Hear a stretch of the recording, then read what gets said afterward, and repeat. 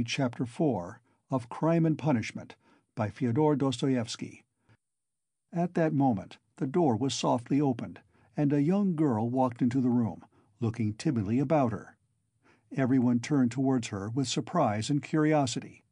At first sight Raskolnikov did not recognize her. It was Sofya Semyonovna Marmeladov. He had seen her yesterday for the first time, but at such a moment, in such surroundings, and in such a dress, that his memory retained a very different image of her. Now she was a modestly and poorly dressed young girl, very young indeed, almost like a child, with a modest and refined manner, with a candid but somewhat frightened-looking face. She was wearing a very plain indoor dress, and had on a shabby, old-fashioned hat, but she still carried a parasol. Unexpectedly finding the room full of people, she was not so much embarrassed as completely overwhelmed with shyness, like a little child. She was even about to retreat. "Oh, it's you," said Raskolnikov, extremely astonished, and he too was confused. He at once recollected that his mother and sister knew through Luzhin's letter of some young woman of notorious behavior. He had only just been protesting against Luzhin's calumny and declaring that he had seen the girl last night for the first time, and suddenly she had walked in. He remembered, too, that he had not protested against the expression of notorious behavior. All this passed vaguely and fleetingly through his brain, but looking at her more intently, he saw that the humiliated creature was so humiliated that he felt suddenly sorry for her.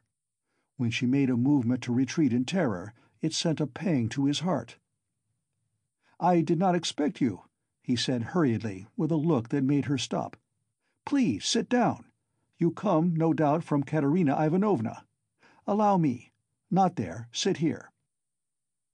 At Sonia's entrance, Razumihin, who had been sitting on one of Raskolnikov's 3 chairs, close to the door, got up to allow her to enter. Raskolnikov had at first shown her the place on the sofa where Zossimov had been sitting, but feeling that the sofa which served him as a bed was too familiar a place, he hurriedly motioned her to Razumihin's chair. "You sit here," he said to Razumihin, putting him on the sofa. Sonia sat down, almost shaking with terror, and looked timidly at the 2 ladies. It was evidently almost inconceivable to herself that she could sit down beside them. At the thought of it, she was so frightened that she hurriedly got up again, and in utter confusion addressed Raskolnikov. I have come for 1 minute. Forgive me for disturbing you," she began falteringly. "I come from Katerina Ivanovna, and she had no one to send. Katerina Ivanovna told me to beg you to be at the service, in the morning, at Mitrovanevsky. And then, to her, to do her the honor, she told me to beg you—" Sonia stammered and ceased speaking. "I will try, certainly, most certainly," answered Raskolnikov. He too stood up, and he too faltered and could not finish his sentence. "Please sit down," he said suddenly. "I want to talk to you. You are perhaps in a hurry, but please, be so kind, spare me 2 minutes." And he drew up a chair for her.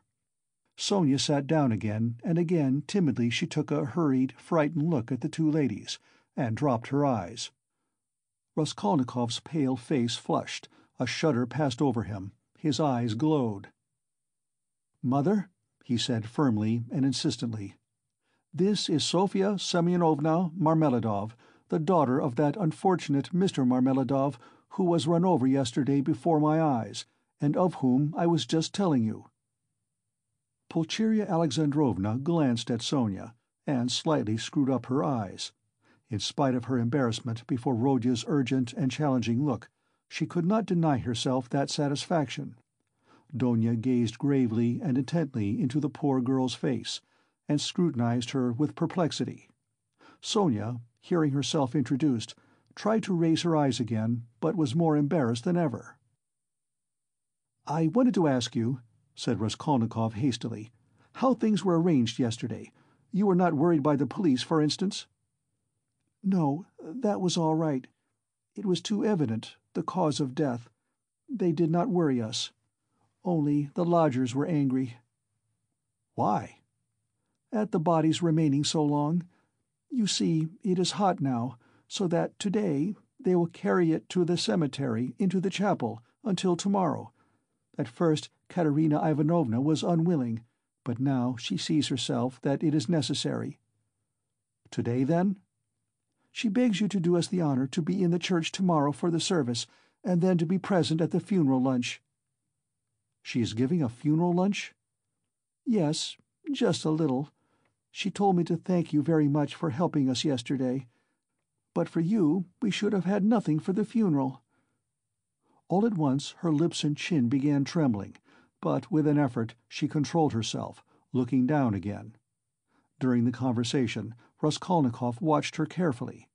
She had a thin, very thin, pale little face, rather irregular and angular, with sharp little nose and chin.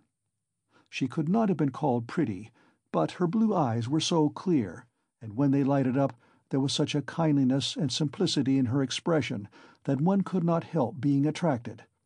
Her face, and her whole figure indeed, had another peculiar characteristic. In spite of her 18 years, she looked almost a little girl, almost a child. And in some of her gestures this childishness seemed almost absurd. But has Katerina Ivanovna been able to manage with such small means? Does she even mean to have a funeral lunch? Raskolnikov asked, persistently keeping up the conversation. The coffin will be plain, of course, and everything will be plain, so it won't cost much. Katerina Ivanovna and I have reckoned it all out, so that there will be enough left, and Katerina Ivanovna was very anxious it should be so. You know one can't... It's a comfort to her. She is like that, you know.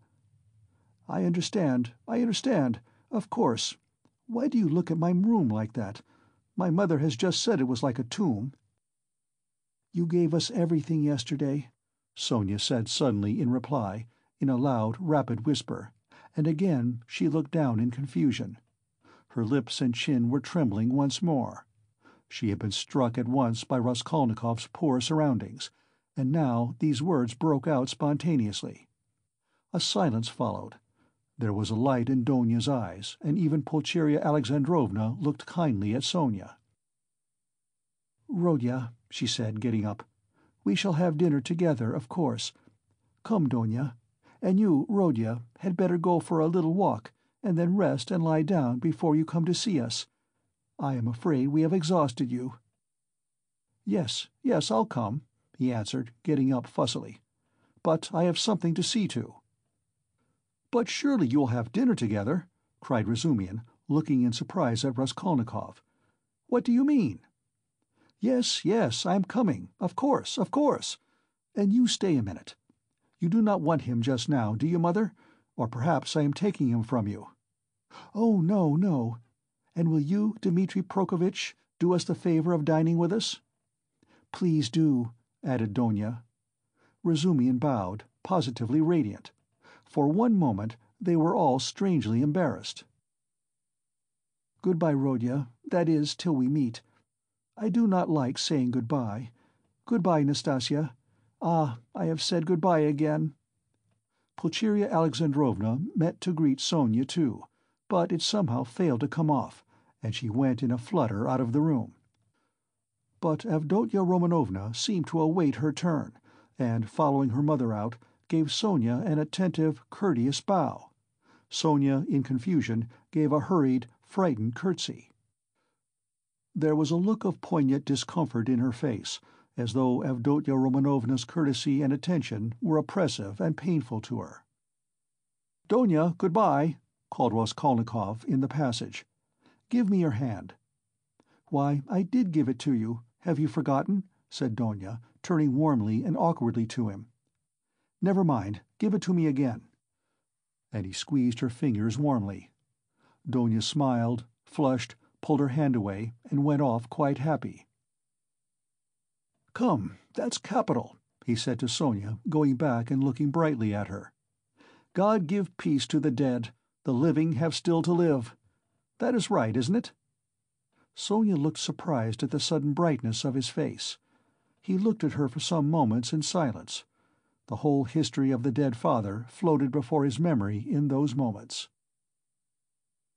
"Heavens, Donia," Pulcheria Alexandrovna began as soon as they were in the street. "I really feel relieved myself at coming away, more at ease. How little did I think yesterday in the train that I could ever be glad of that. I tell you again, Mother, he is still very ill. Don't you see it? Perhaps worrying about us upset him. We must be patient, and much, much can be forgiven." "Well, you were not very patient." Pulcheria Alexandrovna caught her up, hotly and jealously. "Do you know, Donia, I was looking at you too. You are the very portrait of him, and not so much in face as in soul. You are both melancholy, both morose and hot-tempered, both haughty and both generous. Surely he can't be an egotist, Donia? Eh? When I think of what is in store for us this evening, my heart sinks." "Don't be uneasy, Mother. What must be, will be." "Donia, only think what a position we are in. What if Pyotr Petrovitch breaks it off?" Poor Pulcheria Alexandrovna blurted out, incautiously. "He won't be worth much if he does," answered Donia, sharply and contemptuously. "We did well to come away," Pulcheria Alexandrovna hurriedly broke in. "He was in a hurry about some business or other. If he gets out and has a breath of air— It is fearfully close in his room, but where is one to get a breath of air here? The very streets here feel like shut-up rooms. Good heavens, what a town! Stay, this side. They will crush you, carrying something. Why, it is a piano they have got, I declare. How they push! I am very much afraid of that young woman, too." "What young woman, Mother?" "Why, that Sofya Semyonovna, who was there just now." "Why?" "I have a presentiment, Donia. Well, you may believe it or not, but as soon as she came in, that very minute, I felt that she was the chief cause of the trouble." "Nothing of the sort!" cried Donia in vexation. "What nonsense, with your presentiments, Mother! He only made her acquaintance the evening before, and he did not know her when she came in." "Well, you will see. She worries me. But you will see, you will see. I was so frightened. She was gazing at me with those eyes. I could scarcely sit still in my chair when he began introducing her, do you remember? It seems so strange, but Pyotr Petrovitch writes like that about her, and he introduces her to us, to you. So he must think a great deal of her." "People will write anything. We were talked about and written about too. Have you forgotten? I am sure that she is a good girl, and that it is all nonsense." "God grant it may be." "And Pyotr Petrovitch is a contemptible slanderer," Donia snapped out suddenly. Pulcheria Alexandrovna was crushed. The conversation was not resumed. "I will tell you what I want with you," said Raskolnikov, drawing Razumihin to the window. "Then I will tell Katerina Ivanovna that you are coming," Sonia said hurriedly, preparing to depart. "1 minute, Sofya Semyonovna. We have no secrets. You are not in our way. I want to have another word or two with you. Listen." He turned suddenly to Razumihin again. "You know that— what's his name? Porfiri Petrovitch?" "I should think so. He is a relation. Why?" added the latter with interest. "Is not he managing that case? You know, about that murder? You were speaking about it yesterday." "Yes. Well?" Razumihin's eyes opened wide. "He was inquiring for people who had pawned things, and I have some pledges there too. Trifles. A ring my sister gave me as a keepsake when I left home, and my father's silver watch. They are only worth 5 or 6 roubles together. But I value them. So what am I to do now? I do not want to lose the things, especially the watch. I was quaking just now, for fear Mother would ask to look at it, when we spoke of Donia's watch. It is the only thing of Father's left us. She would be ill if it were lost. You know what women are.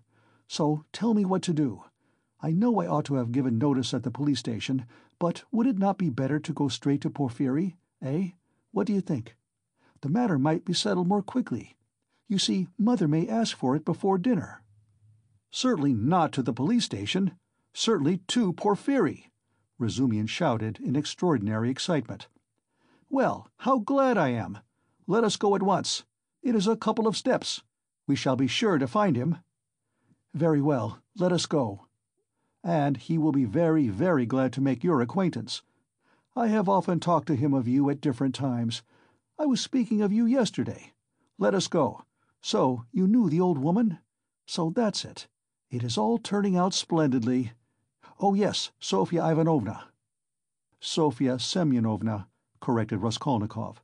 "Sofya Semyonovna, this is my friend Razumian, and he is a good man."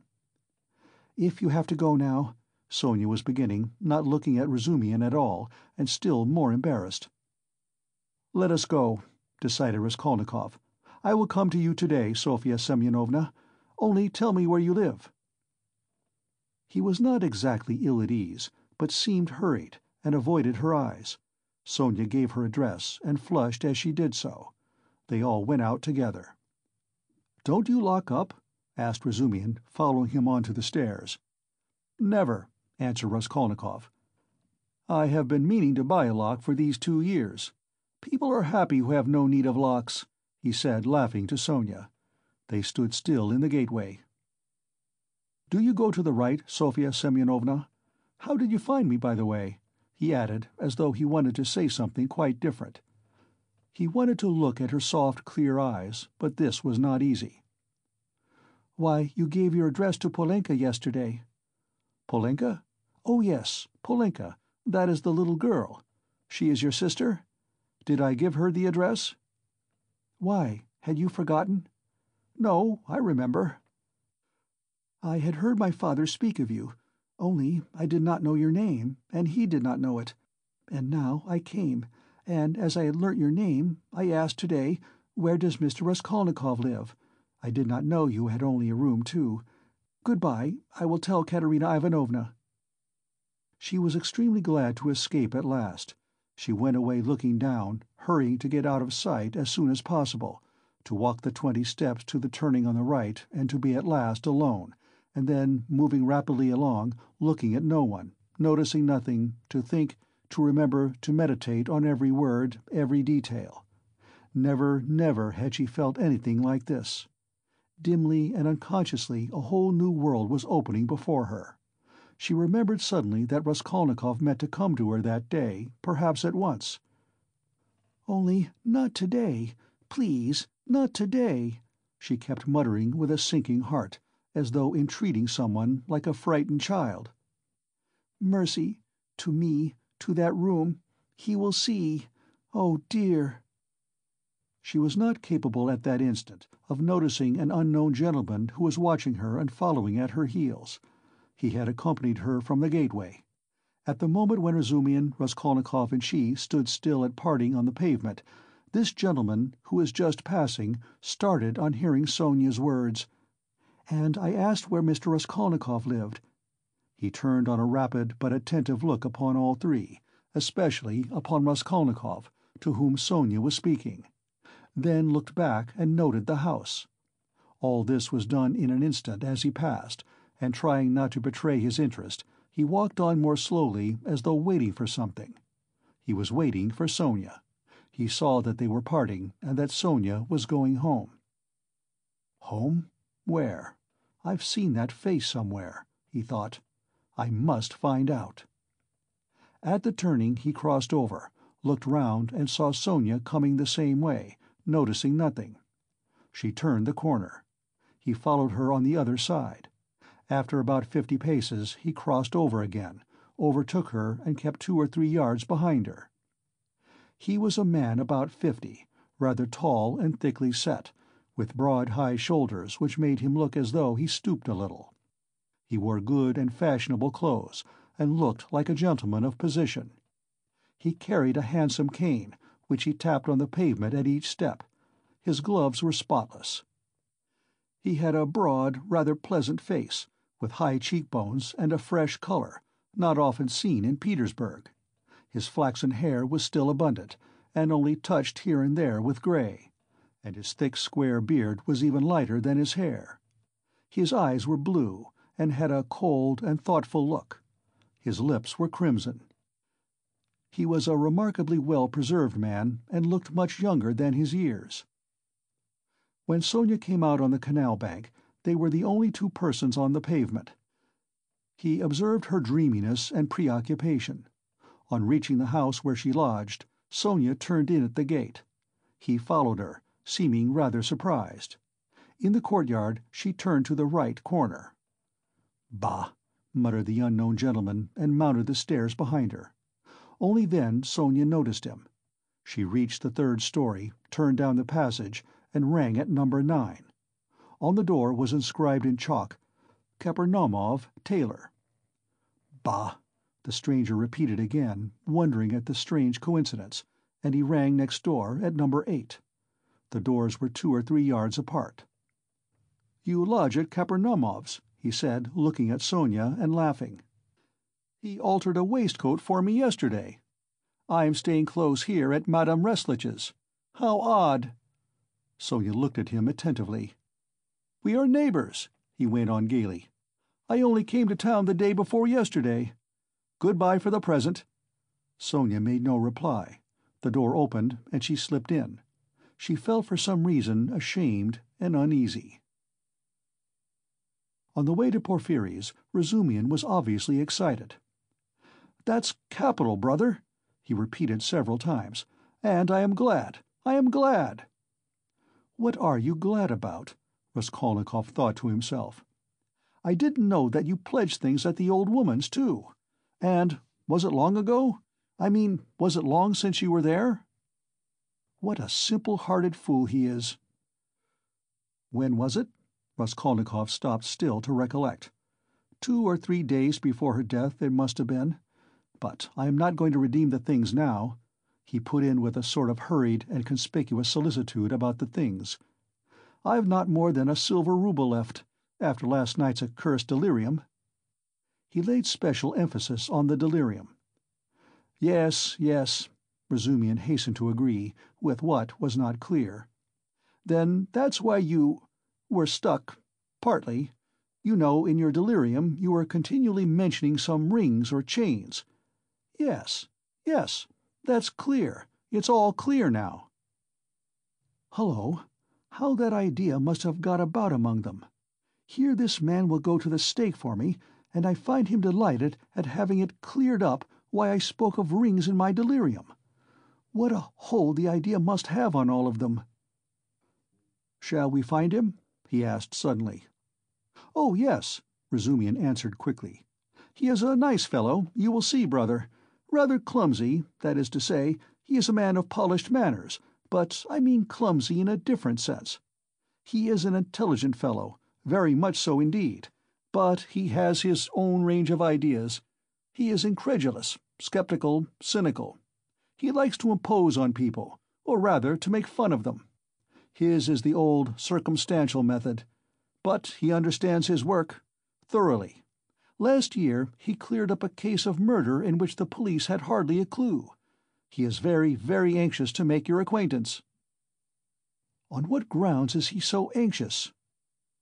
"Oh, it's not exactly— You see, since you've been ill I happen to have mentioned you several times.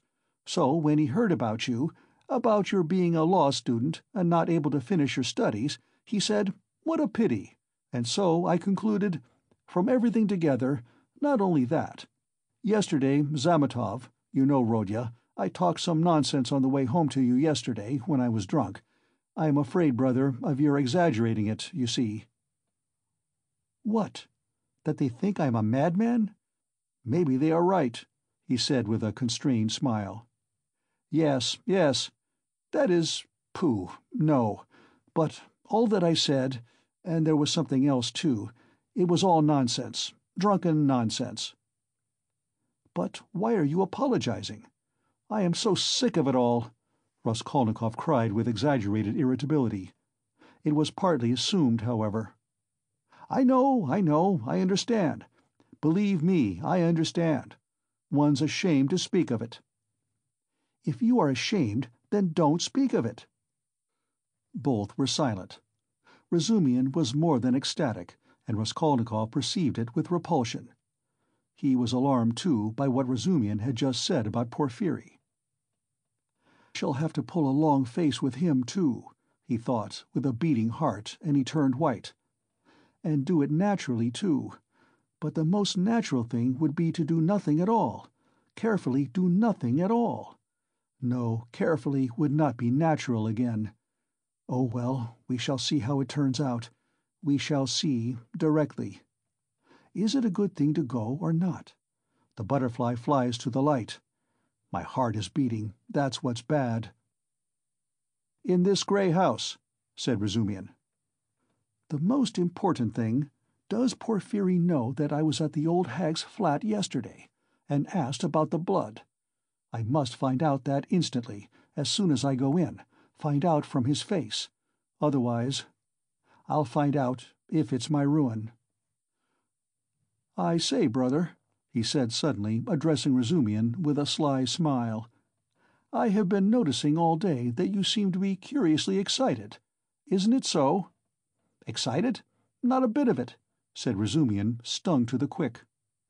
"Yes, brother, I assure you, it's noticeable. Why, you sat on your chair in a way you never do sit, on the edge somehow, and you seemed to be writhing all the time. You kept jumping up for nothing. One moment you were angry, and the next your face looked like a sweetmeat. You even blushed, especially when you were invited to dinner. You blushed awfully." "Nothing of the sort. Nonsense. What do you mean?" "But why are you wriggling out of it, like a schoolboy? By Jove, there he's blushing again." "What a pig you are!" "But why are you so shamefaced about it? Romeo! Stay, I'll tell you of today. Ha ha ha! I'll make mother laugh, and someone else laugh too." "Listen, listen, listen, this is serious. What next, you fiend?" Razumian was utterly overwhelmed, turning cold with horror. "What will you tell them? Come, brother. Phoo, what a pig you are!" "You are like a summer rose. And if only you knew how it suits you. A Romeo over 6 foot high. And how you've washed today. You cleaned your nails, I declare, eh? That's something unheard of. Why, I do believe you've got pomatum on your hair. Bend down." "Pig!" Raskolnikov laughed as though he could not restrain himself. So laughing, they entered Porphyry Petrovitch's flat. This is what Raskolnikov wanted. From within they could be heard laughing as they came in, still guffawing in the passage. "Not a word here, or I'll brain you," Razumian whispered furiously, seizing Raskolnikov by the shoulder. End of Part 3, Chapter 4.